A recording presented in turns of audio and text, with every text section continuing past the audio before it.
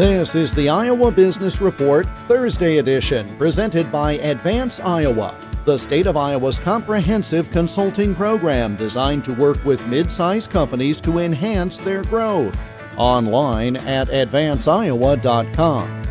The Institute for Decision Making and Strategic Marketing Services, both at the University of Northern Iowa, have partnered since the pandemic with the Iowa Economic Development Authority to survey Iowa businesses regarding their needs. The third survey in the series went live this week.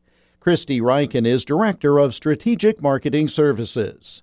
One new issue that has really come to the forefront for Iowa's workforce is the ability to remote work. And you see how that is wrapped into childcare and to broadband specifically. We asked questions on survey 1 and 2, and we're asking again a new set of questions about remote work and some of the challenges specifically around that. What kind of assistance do you need from a human resources standpoint to manage folks that are not physically located in an office space? There's a whole new set of challenges that companies are needing to deal with. And so we're trying to identify where those challenges are. Specifically, are there certain types of industries, certain geographic locations?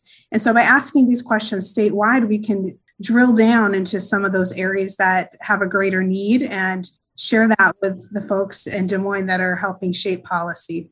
You can find the survey online at sms.uni.edu/IEDA Business Recovery Survey. And we'll have more on the topic on the Iowa Business Report this weekend on this station. The Iowa Business Report is presented by Advance Iowa, online at advanceiowa.com. I'm Jeff Stein for the Iowa Business Report.